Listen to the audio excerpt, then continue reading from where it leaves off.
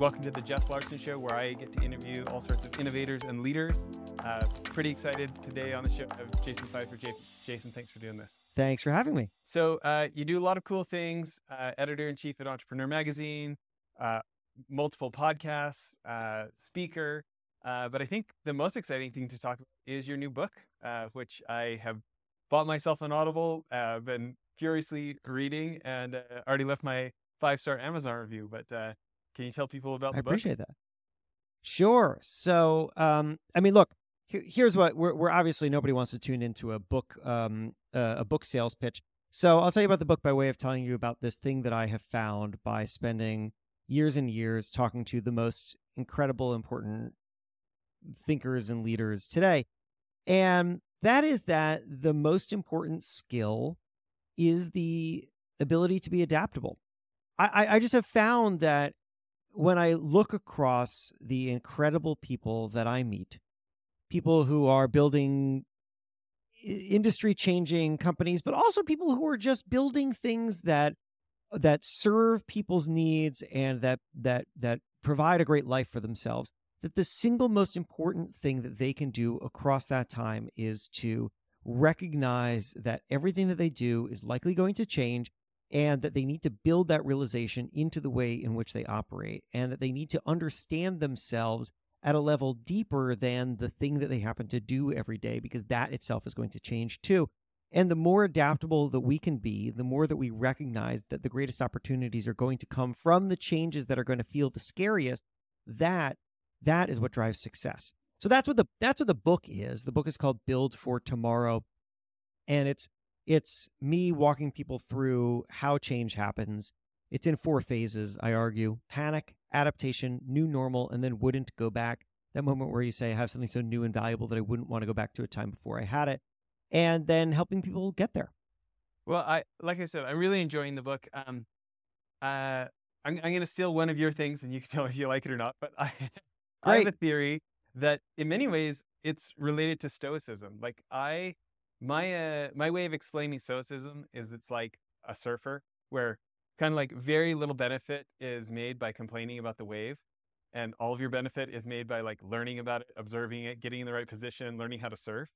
But like all these technological changes or all these things that are happening, like you can try and fight it, but energy spent trying to stop the wave is probably not that helpful. But learning about it, figuring out what you're going to do about it can be exceedingly helpful. Would you agree with that or disagree with that? No, I think that's a great way of looking at it. I mean, look, the funny thing is that when you zoom far enough out, a lot of the most successful ideas and communicators are all saying roughly the same thing. But the question is, how are they connecting it to something that's going to feel so relevant to you that you're going to remember it and absorb it? I recently was talking to an academic who studies how people learn, and she said the most important part of learning is what researchers called scaffolding. Scaffolding basically means that the thing that you're going to remember is something that attaches to an existing infrastructure of knowledge inside of your brain. And so the reason why, for example, the average person, myself included, can read a story about some intergalactic phenomenon, right? Some interesting black hole, and I find it totally fascinating when I'm reading it in the New York Times, and then 5 minutes after I read the article, I couldn't tell you a single thing that I learned. The reason for that is scaffolding, because I don't have an existing body of knowledge about this thing that I'm reading about, and therefore the new information has nothing to attach itself to. And so what we need to do as we understand the world around ourselves and find insights and new ways to build and grow and understand ourselves is we need to figure out what part of that story and how can this information attach to a way in which I already understand the world.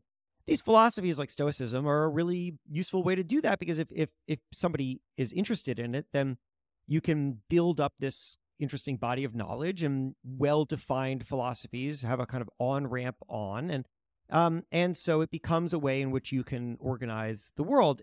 That stuff doesn't particularly, like the Stoicism stuff doesn't particularly appeal to me, not because there's anything wrong with Stoicism, but just because I'm kind of like, it's just sort of, it's not my personality. I don't connect with it.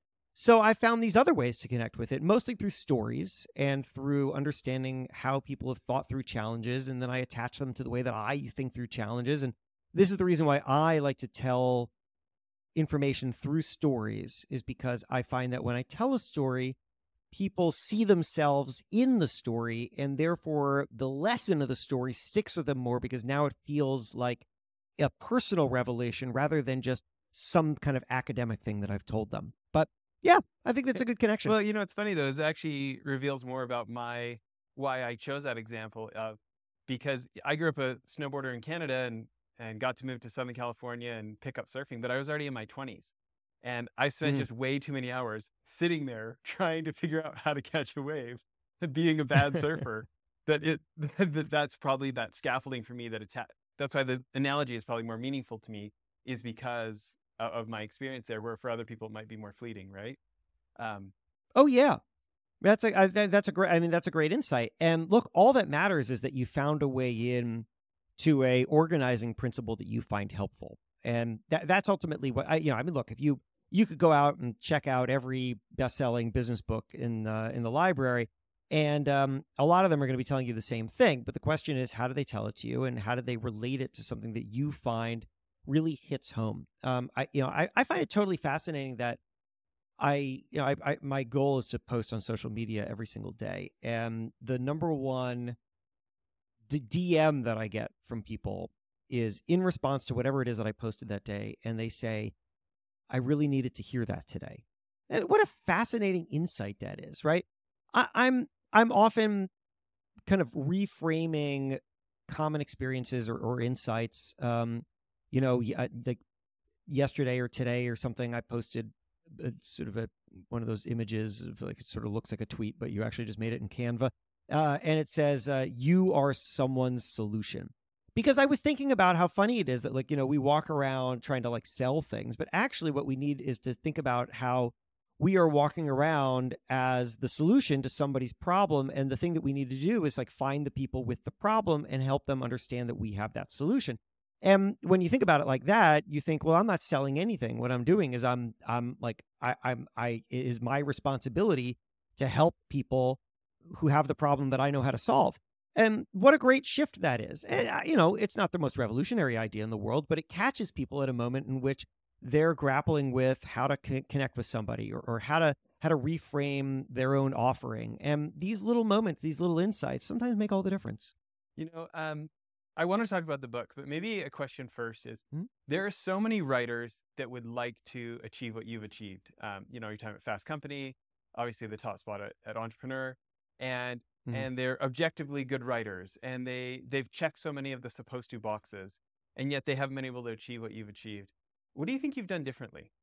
Part of it is that I was in the right place at the right time, which is, I think, has to be a factor in anybody's success. But a big part of it, the stuff that I was able to control, is that I made a decision pretty early in my career that I was going to focus almost exclusively on skill set building over anything else, which is to say that I took jobs based not on whether or not I was interested in what that publication was writing about, because often I wasn't, but rather whether that publication and that role was able to help me fill in a gap in my own abilities, and then to be very aware of my limitations. And so, and then to, with every opportunity, push myself into the opportunities that were available to me, but that nobody was asking me to do. I have this philosophy called work your next job, which basically says that in front of everybody, there are two sets of opportunities: opportunity set A and opportunity set B. Opportunity set A is everything that's asked of you. So that is, you go to work and you have a boss, and that boss expects you to do things, and you're evaluated by whether or not you do those things. That's opportunity set A. Then there's opportunity set B, which is everything that's available to you that nobody is asking you to do, either at work where you join a new team, or outside of work where, like you started a podcast because you liked podcasts. And wouldn't you know it, it actually opened up all sorts of other opportunities. Nobody asked you to start a podcast. Nobody asked me to start a podcast.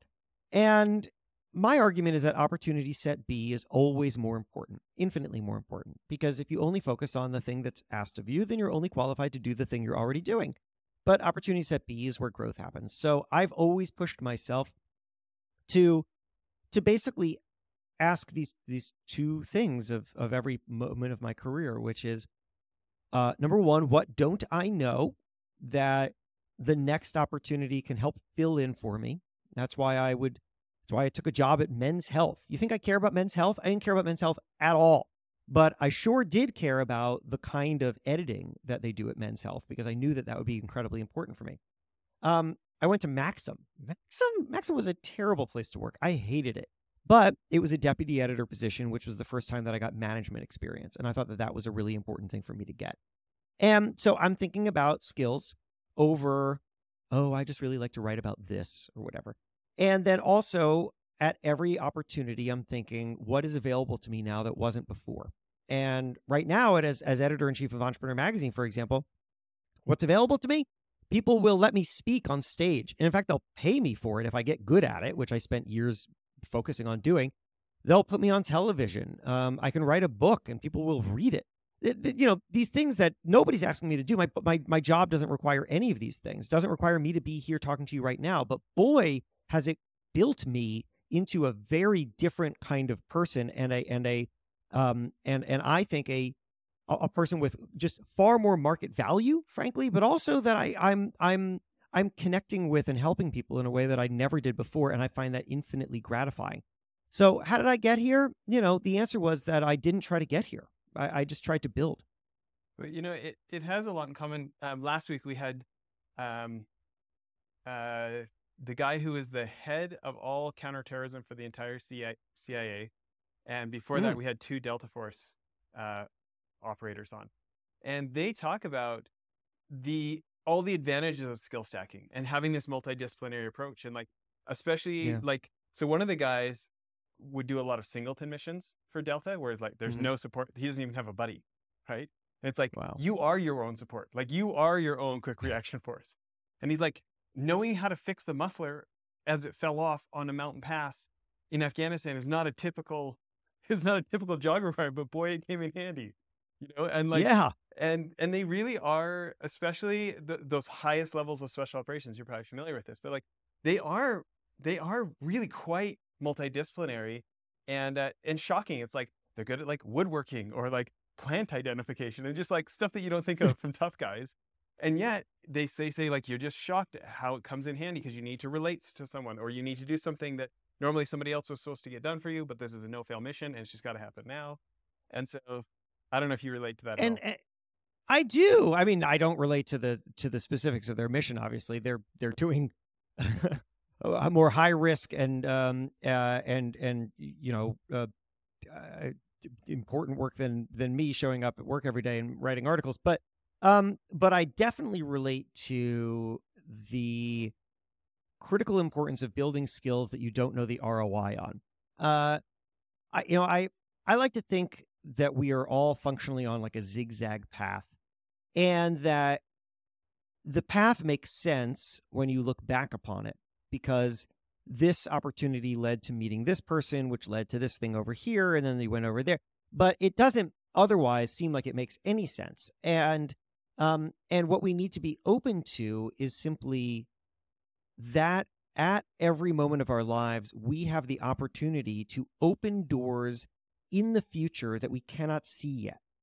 Because that's really it. I mean, look, every day, by doing things that I don't exactly know the ROI on, I'm surely setting myself up for some kind of greater success later. One of the reasons that I have the job as editor-in-chief of Entrepreneur Magazine is because when I was at Fast Company, I was a print magazine editor, and they started a video department. And although 0 people asked me to stand in front of that camera, I volunteered, and I got in front of it. And the director, this guy Scott, said, you're not half bad, but why don't you try this and this and this? And, you should move your face because you look like you're a statue. And in doing that, I learned how to be good or good enough on camera. And that led to interesting new opportunities, because then I could go on television and, talk about stuff, or I could go on stage. and produce more video.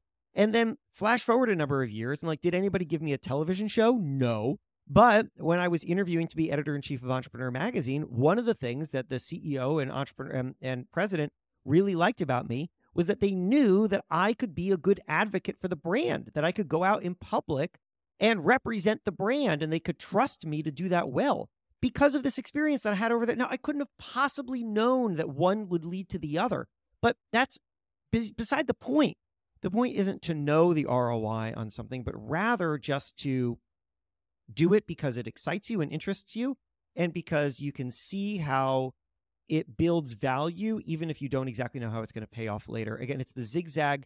Think of it as the zigzag theory, and you need to give yourself enough each time so that that next line is going to move forward, even if it's in a completely unpredictable direction. Can we go through a couple of your favorite stories from the book?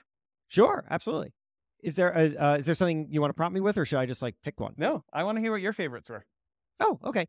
So the book contains stories from history and then stories from entrepreneurs. And I really like that mix because the entrepreneurs are the expected stuff, and then the history is sort of unexpected. But I find that history, well, number one, history is great because the story has already been told. So whereas entrepreneurs are working on things that we don't know what's going to happen, history, we do know how decisions that were made led to results. And so that's more interesting to me in a way as a kind of anecdote. And then also because I feel like all good media, and as I say that, I'm trying to think of if I can expand this out beyond media. I'll just say it for media, and then maybe you can tell me if you think that it goes beyond. Has to be a mix of predictability and surprise. So, the predictability is somebody is coming to a producer of media, whether that's me or that's Entrepreneur Magazine or whatever, 17 Magazine, and you're coming because you understand in some way how this fits into your life. There's something in your life that you want to improve or that you want to add to, even if it's just, I'm looking for entertainment, and you believe that this provider will predictably deliver that. But the surprise is that you don't know how they're going to do it on a day-to-day basis. And because if you did, then it would be boring, right? And if every time that you picked up Entrepreneur Magazine, it contained the exact same stories from the month before, well, then there's no surprise there. So you need predictability, but you can't have bad surprise. You can't pick up Entrepreneur Magazine and open it up and it's Vanity Fair, because that's weird, right? So that's a bad surprise. So you need predictability and surprise, but it has to be the right balance of the two.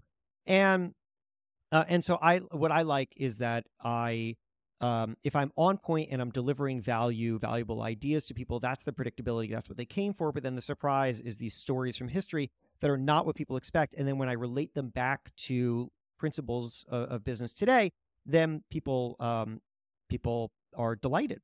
So here, I'll tell you one that is one of my favorites. So here's the setup. The setup is this. One of the greatest mistakes that innovators make is that they are not aware of a very common problem. And the very common problem is that they are so familiar with the value of the thing that they have made. They've spent all this time making it.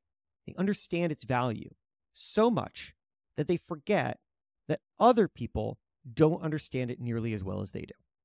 And as a result of that, when they try to deliver that value, to convince other people of that value, to introduce that value, sometimes people are like, I don't know what you're talking about, or this looks awful, or this is a terrible burden upon my life, and that can be deeply frustrating, and it can also mean that it's like the best ideas are completely worthless unless somebody's willing to adopt them. So let me tell you a story from history that illustrates that and drives to my solution to that problem. So in the 1800s, the automobile is introduced, and people don't call it the automobile back then. They call it the horseless carriage, and that's if they're being generous. If they're not being generous, then they call it the devil wagon, because they hated these things. They found them offensive. They found them, kind of noisy intrusions on their lives.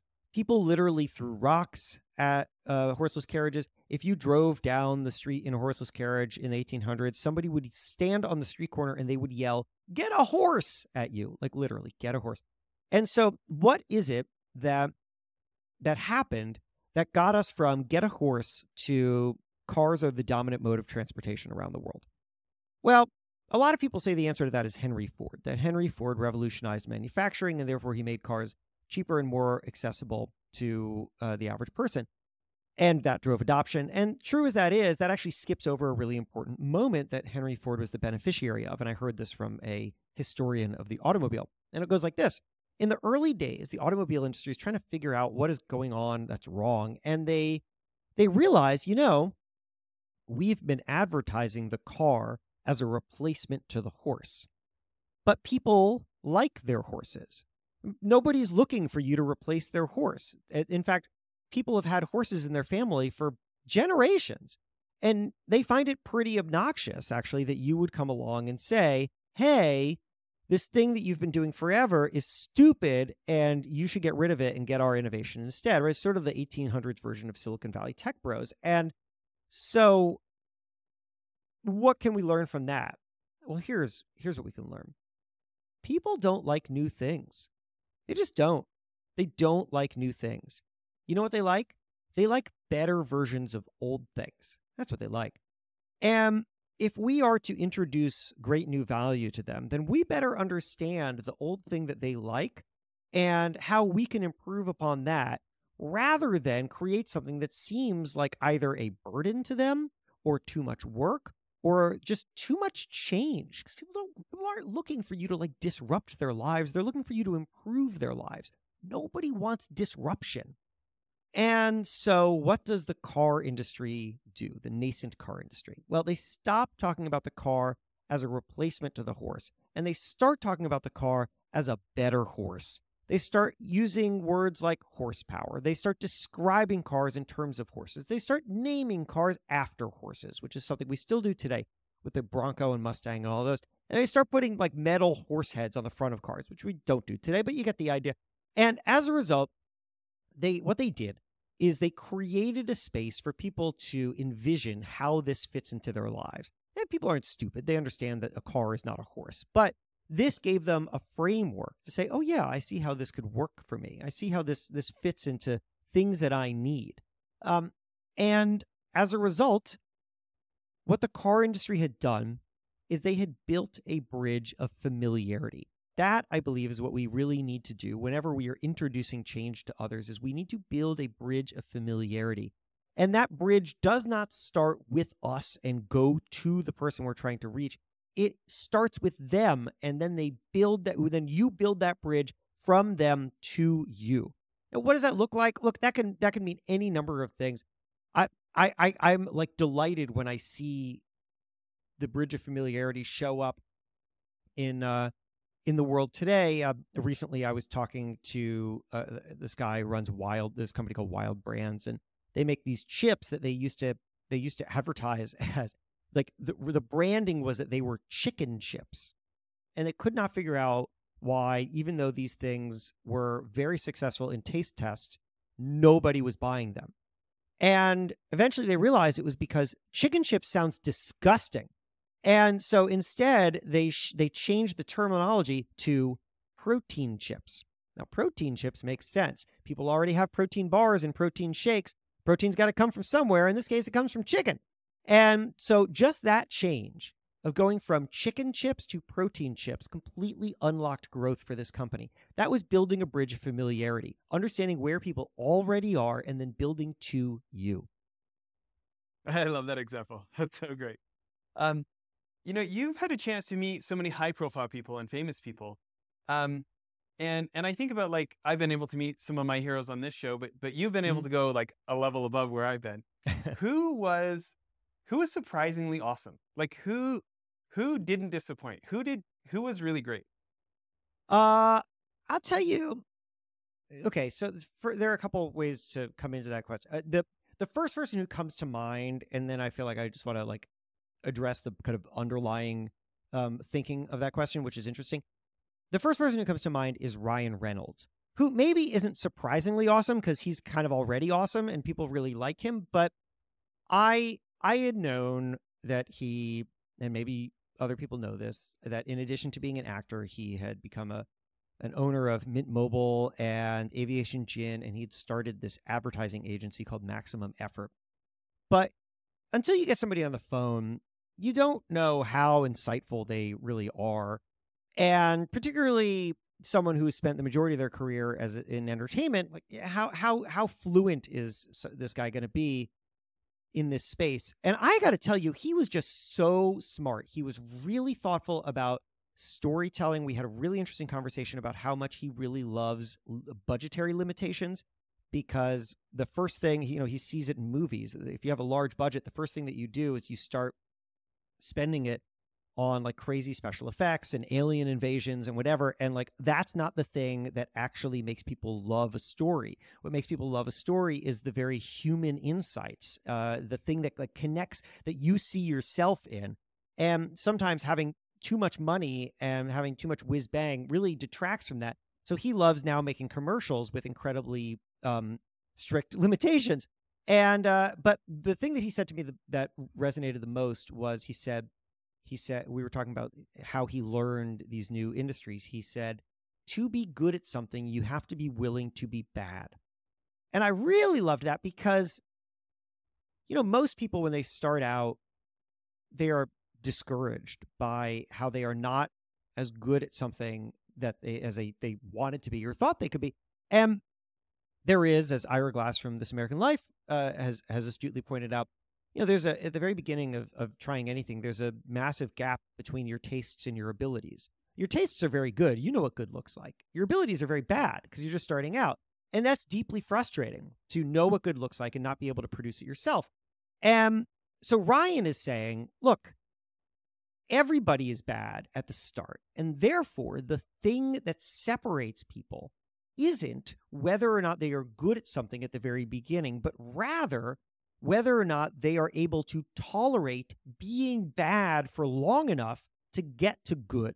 Just a wonderful observation. Now, to your product, I have to say, I get to meet a lot of celebrities through Entrepreneur Magazine, and then prior to that through other media, and I am actually generally pretty delighted by them. I've only had a small handful of negative experiences. Oftentimes I find that people who are very successful are very thoughtful about what it took to get there. And they're really insightful about something that is fundamental to not just their success, but to anybody's success. And my job, I always feel like when I sit down with somebody, is to just try to figure that out. What is the thing that they figured out that the average person who is not Ryan Reynolds and never will be can build into their own businesses. And I have found that in Michelle Pfeiffer and Dwayne The Rock Johnson and whatever. But interestingly, and this is, I guess, the other thing that I've learned from these experiences is that people sometimes ask me, who would I most like to interview? And I have no answer to that question. And the reason is because, well, number one, I kind of don't lionize people. I don't have heroes, but I have found I don't care that much about pop culture. So oftentimes when I interview people, I haven't really seen much of their work. Ryan Reynolds, I enjoy Deadpool, but I'm not sure I've seen anything else that he's made. I spent a long time talking to Jimmy Fallon. He was wonderful. I'm not sure I've ever watched an episode of the Tonight Show. Norman Reedus, I did a cover on from The Walking Dead. I've never seen an episode, but I go in just thinking this is a person who's figured something out, and I want to help. I want to understand what it is, and just connect with them on a human level, and who cares about their work. And I found that has led to the most fascinating, insightful conversations, and therefore I never want to limit who I think I could learn from just because I happen to know something about them or because I think that on the surface level what they do is interesting. Because getting to know someone at a human level is always more interesting than whatever it is they do. Yeah. I love that answer. So I've got a follow-up question, but before we do that, obviously, I think everybody listening should be going and getting their own copy of your book. Thank you. But will you also tell people about your podcasts? Oh, yeah, sure. So the book and the podcast have the same name, which is Build for Tomorrow. And the podcast it started years and years ago because I was very curious about why fears repeat over time. So why are the things that we say today about social media exactly the same things that people said about radio or about the novel? And what can we learn by understanding these repetitions of fear? And then this evolved into a greater curiosity about like what we get wrong about new things, and then what we get wrong about change in general. And it sort of evolved into the kinds of stuff that I'm sharing right now.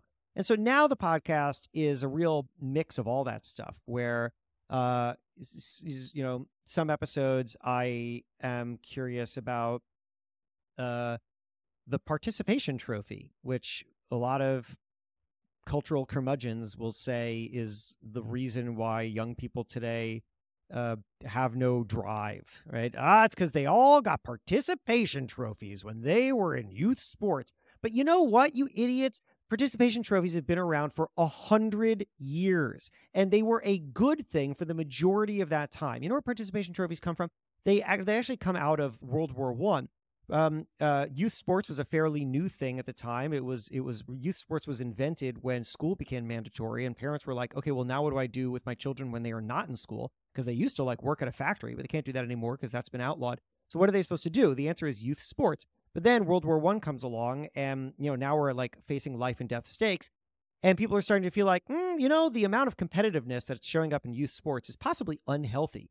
And so a lot of schools started to cancel their youth sports programs, which gave rise to private programs like Little League that we still have today. But anyway, the solution to how do we get people to feel comfortable sending our kids to sports is participation trophies. Participation trophies was a solution to a problem. And the problem was too much competitiveness. And that pretty much held until the 90s when everybody just decided that participation trophies were bad. And I find these stories completely fascinating because they challenge our oversimplified understanding of the world. And I believe that in just as a citizen of your country and a citizen of the world, but also as a creator or a business leader or whatever, one of the worst things that we can do is oversimplify problems. Because if you oversimplify a problem, then you will actually inhibit your ability to come up with a meaningful solution. And I see people do that all the time. And so the podcast is often, it kind of comes out of my own instinct to go down crazy rabbit holes and see something and then just start calling a million people to find out answers. But the general theme of it is the world is more complicated than we make it out to be, and that's a good thing. Well, I've started skimming some of the episodes already, and they're good. So thank you. I appreciate that. Well, listen, you get interviewed a lot. You get asked a lot of things. What's something you don't get asked enough, or what's something you want to end with today? Oh, the funny thing about unknown unknowns is that you don't know what they are. Right? Donald Rumsfeld famously said, there are known knowns, there are known unknowns, and there are unknown unknowns. And people made fun of him, but that actually I don't know if people remember that. It was out of a press conference in the lead up to the Iraq invasion. And people made fun of him for that, and it sounded like weird Rumsfeldian poetry. But actually, it came out of the Johari window, which was this 1970s kind of personality assessment that or situational assessment that the military actually finds quite useful, which is the reason why it was on Donald Rumsfeld's mind. And I think about that quite a lot because we are all surrounded by unknown unknowns. And one of the greatest things that we can do for ourselves is be alert to that there are always things that we don't know, but that other people do. And whenever we catch a glimpse of that, of somebody in our space doing something that seems to work for reasons that we cannot understand, we better go understand that because possibly that is either the pathway to success for us, or it is a signal that we in our current mode are about to be outmoded.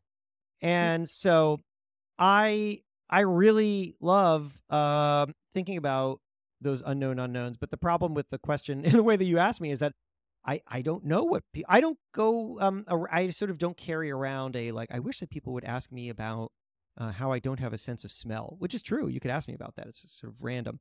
But I don't know. I don't know what's on your mind. What don't your guests speak to often enough? Well, I'll just here's what I want to talk about for our last thing then is Sure. And your Ryan Reynolds quote really is poignant to this, and it's one of my favorite things from the book so far about getting excited about the second one. Mm-hmm. And I think I've done 800 episodes. You're actually episode number 800 actually today. Oh, that's amazing. And lucky 800. But for me, the next skills are books and YouTube. Like if you don't count 300 or 400 Jason Bourne genre books, I've listened to maybe 900 business and philosophy and marketing and those kind of books in the last dozen years or so. I do 2 to 4 books a week. I like, it's my obsession. That's incredible. And I've started about a half dozen books, and I finally decided. I think the first started one I'm writing. Finish you started writing a half dozen books. Yes. Okay. And I think the first one I'm going to finish is just taking 25 of the people who've been on the show who've grown businesses from 0 to $1 billion themselves, like founders, and just kind of go through all those interviews and pull my favorite insights from all these different folks and do kind of just a collection of principles. It could be like, a principle a day kind of a thing. Yeah. And I'm not the best writer, like objectively. and so, but I loved what you talked about. I believe it was when you were talking about speaking. Yeah. But this idea of like, I can't wait to do the second one of like, oh, it's okay, I'll just get through this. Or like YouTube, we put these episodes on YouTube, but like, I haven't made YouTube videos where it's like YouTube, the format. And it's for sure the thing I consume the most behind books. I love it. It is fascinating and interesting to me. And I feel like I have gained so much by the entrepreneurs and investors who've been willing to share. Like, I can't believe YouTube is free it's been more valuable than a college education for me. So I care about the format, but I'm pretty sure I'm going to kind of suck at it at first. Yeah. And I liked your point about like getting excited about the second. And so if you had anything to add to it. Wow. I have like so much to say about a lot of what you just said. So let me try to do as much of it as I can retain. So number one, what you're referencing there is that I tell this story about how the very first time that I ever gave a keynote, which now I have a healthy business doing, but back then I was brand new to entrepreneur. Nobody had ever asked me to get on stage and address a room full of entrepreneurs before. I didn't really know how to do it, and I didn't have the skill set, and I also didn't really know the audience as well as I do now. And so I fly out to Scottsdale, Arizona, because I've been asked to do this. It was actually an entrepreneur event, and we had Marcus Lemonis headlining. So I'm opening up for Marcus Lemonis. And I'd written or like kind of concepted out this talk. I don't write out my talks because you shouldn't memorize the thing that you're going to say because it'll just be a disaster. So I had sort of outlined it and then did it enough times that it was in my head. And then practice it. And then I'm standing at the side of this stage and this guy is introducing me. And I'm looking out at all these assembled Scottsdale, Arizona entrepreneurs. And they are waiting for me, to walk out and like say something that's going to matter to them. And I am thinking, I don't know what the hell this is going to be like, and whether or not I have anything of value to offer these people, or if I do, if I'm going to be able to deliver it. What can I tell myself that will get me out there? And then I thought, I cannot wait to do this the second time. And I realized that's it. Like, that's the perfect thing to think about when you are about to do something for the first time. The stakes must be low. The stakes are not, I will walk out on stage and I will either burst into flames or I will be the greatest thing anybody has ever seen. How about this? The stakes are that I'm going to walk out on stage and 30 minutes from now, I'm going to know a lot more about how to do this than I do right now. Like, I'm just going to know more. I will have some experience with it. I will see how people reacted. I will be able to be better the second time. The whole point of this exercise is just to do it again. And when you think of it like that, then the first time doing something feels a lot different. It feels more manageable and more purposeful. So that's what I tell myself now pretty much every time I go and I do something new and scary, is I just can't wait to do this the second time. Now you had mentioned writing books, and you've got a lot of ideas for books, and then also the YouTube videos. And look, you're ahead of the game on me with YouTube because you have immersed yourself in that space. My great failing with YouTube is that like I just cannot find. I can't find the place for it in my life. Like I can't sit down and watch a video, and therefore I can't really. I haven't had the time to learn what good video looks like, and so I've basically like whiffed on this very important space, and I know it's a deficiency of mine. So it's great that you're absorbing it and you're getting a sense of what good looks like, and now you're going to have to like go be bad at it for a while in order to get to good. But what I can tell you about is books, and I'll tell you this. To me, the great breakthrough was organizing principle and ownable IP.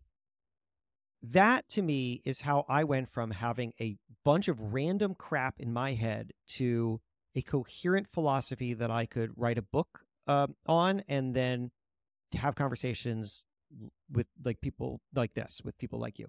So what does that mean? Organizing principle and ownable IP. So, what you just described to me, which was like a lot of learnings from a lot of people that you interviewed. Those are all great, but that's like a constellation of information. And people don't like, it's hard to sell a like here's a box full of tricks, right? Instead, what you need to sell is a specific story. By the way, that was funny. Somebody was just pulling out of a parking space, and there was a cone in front of the car, and they literally were just like the cone was just like in front of the car as they were driving down the street. That's Brooklyn. So I had that too, because I had years and years of interviewing people, and I had basically a lot of anecdotes about entrepreneurs. And then I had, and some lessons that I could take away. And then I had all these like fun historical stories, like one of the ones I shared with you today. But how did they all fit together? What were they? And if somebody were to say, what's your deal? Like, what are you all about? How did I answer that? Now, for a while, I was like zoning in on, well, I'm the change guy. I'll talk about change. But the only thing that I could really offer was, change is good. Like, you should change. But like, okay, but that, fine. Now tell me more. It just didn't feel actionable or useful. Ooh, and now a ambulance just plowed into that cone, and now that cone is split in half. This is really a drama, guys, with the cone in the middle of the street. That cone is demolished right now. So then during the pandemic, I had this body of stories about change and a kind of bunch of random insights about change. And then I was entrepreneur. I do a lot of sales calls with entrepreneur, so I'm the editor in chief, but if the sales team is going to get a big sponsor on the horn, they'll bring me on to talk to the sponsor. And my role is always, so, Jason, tell us about what you're seeing in entrepreneurs and small business right now. And, what are they worried about? What do they care about? And, I had to kind of take this chaos that I was seeing and put it into some kind of narrative. And over time, in sort of answering people's questions, I came up with this story. And the story was that change happens in 4 phases: panic, adaptation, new normal, and wouldn't go back. Wouldn't go back being the moment where we say, I have something so new and valuable that I wouldn't want to go back to a time before I had it. And I am now watching all of these entrepreneurs. This is what I'm saying in June of 2020. I'm watching all of these entrepreneurs navigate these phases, but in different ways and at different speeds. And some of them are stuck at panic. A lot of them are, but some of them have moved to adaptation. Some of them have frankly already reinvented their businesses, and there it wouldn't go back. And I was finding that people, and a school bus just took out the rest of that cone. Now it is nothing. So that's the full circle. I wish I was filming that. It was really quite a drama. So anyway, I was telling that story, and people found it to be true. And then I started telling that story to people who I might want to work with. I was talking to a speaking agent, because at the time I didn't have a speaking agent. And he was like, so what's your deal? And I said, well, let me tell you this thing. What I've noticed is that change happens in 4 phases, et cetera, et cetera. And by the end of it, he was like, I know exactly how to sell you. And we signed. And now he's my agent. And then I decided, you know what, I'm going to sell a book. And I realized that the organizing principle of the book is this story. The book will be divided into 4 sections. Each section will be one of those phases. And each section will have 4 chapters. And those chapters will all be lessons that I've learned from entrepreneurs or from history that like drive towards how to manage or overcome that particular phase of change. And it is now the way in which I communicate. And that is, to me, ownable IP, which is to say that there are a lot of people who are in some way or another in the change management space. And if somebody's looking to hire a speaker to come in and talk to their, team about change management, there are a million people that they could pick.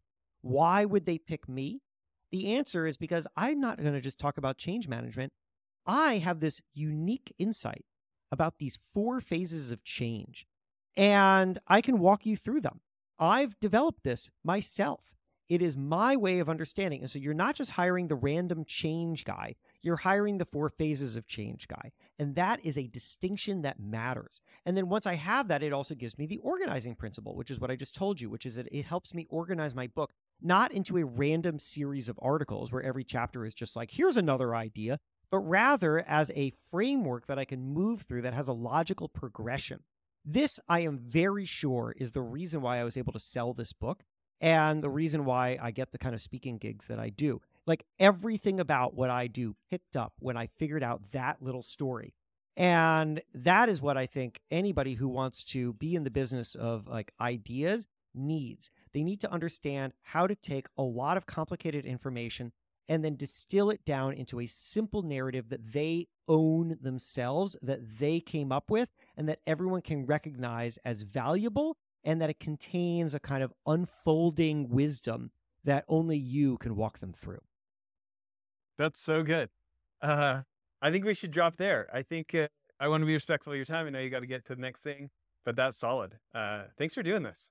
Oh, thanks for having me. I think we did well. The cone on the street did not, but everything else was great. If anybody wants to check out the book, it's called Build for Tomorrow, and you can find it in ebook, audiobook, or hardcover, wherever you get those things. Great, thanks.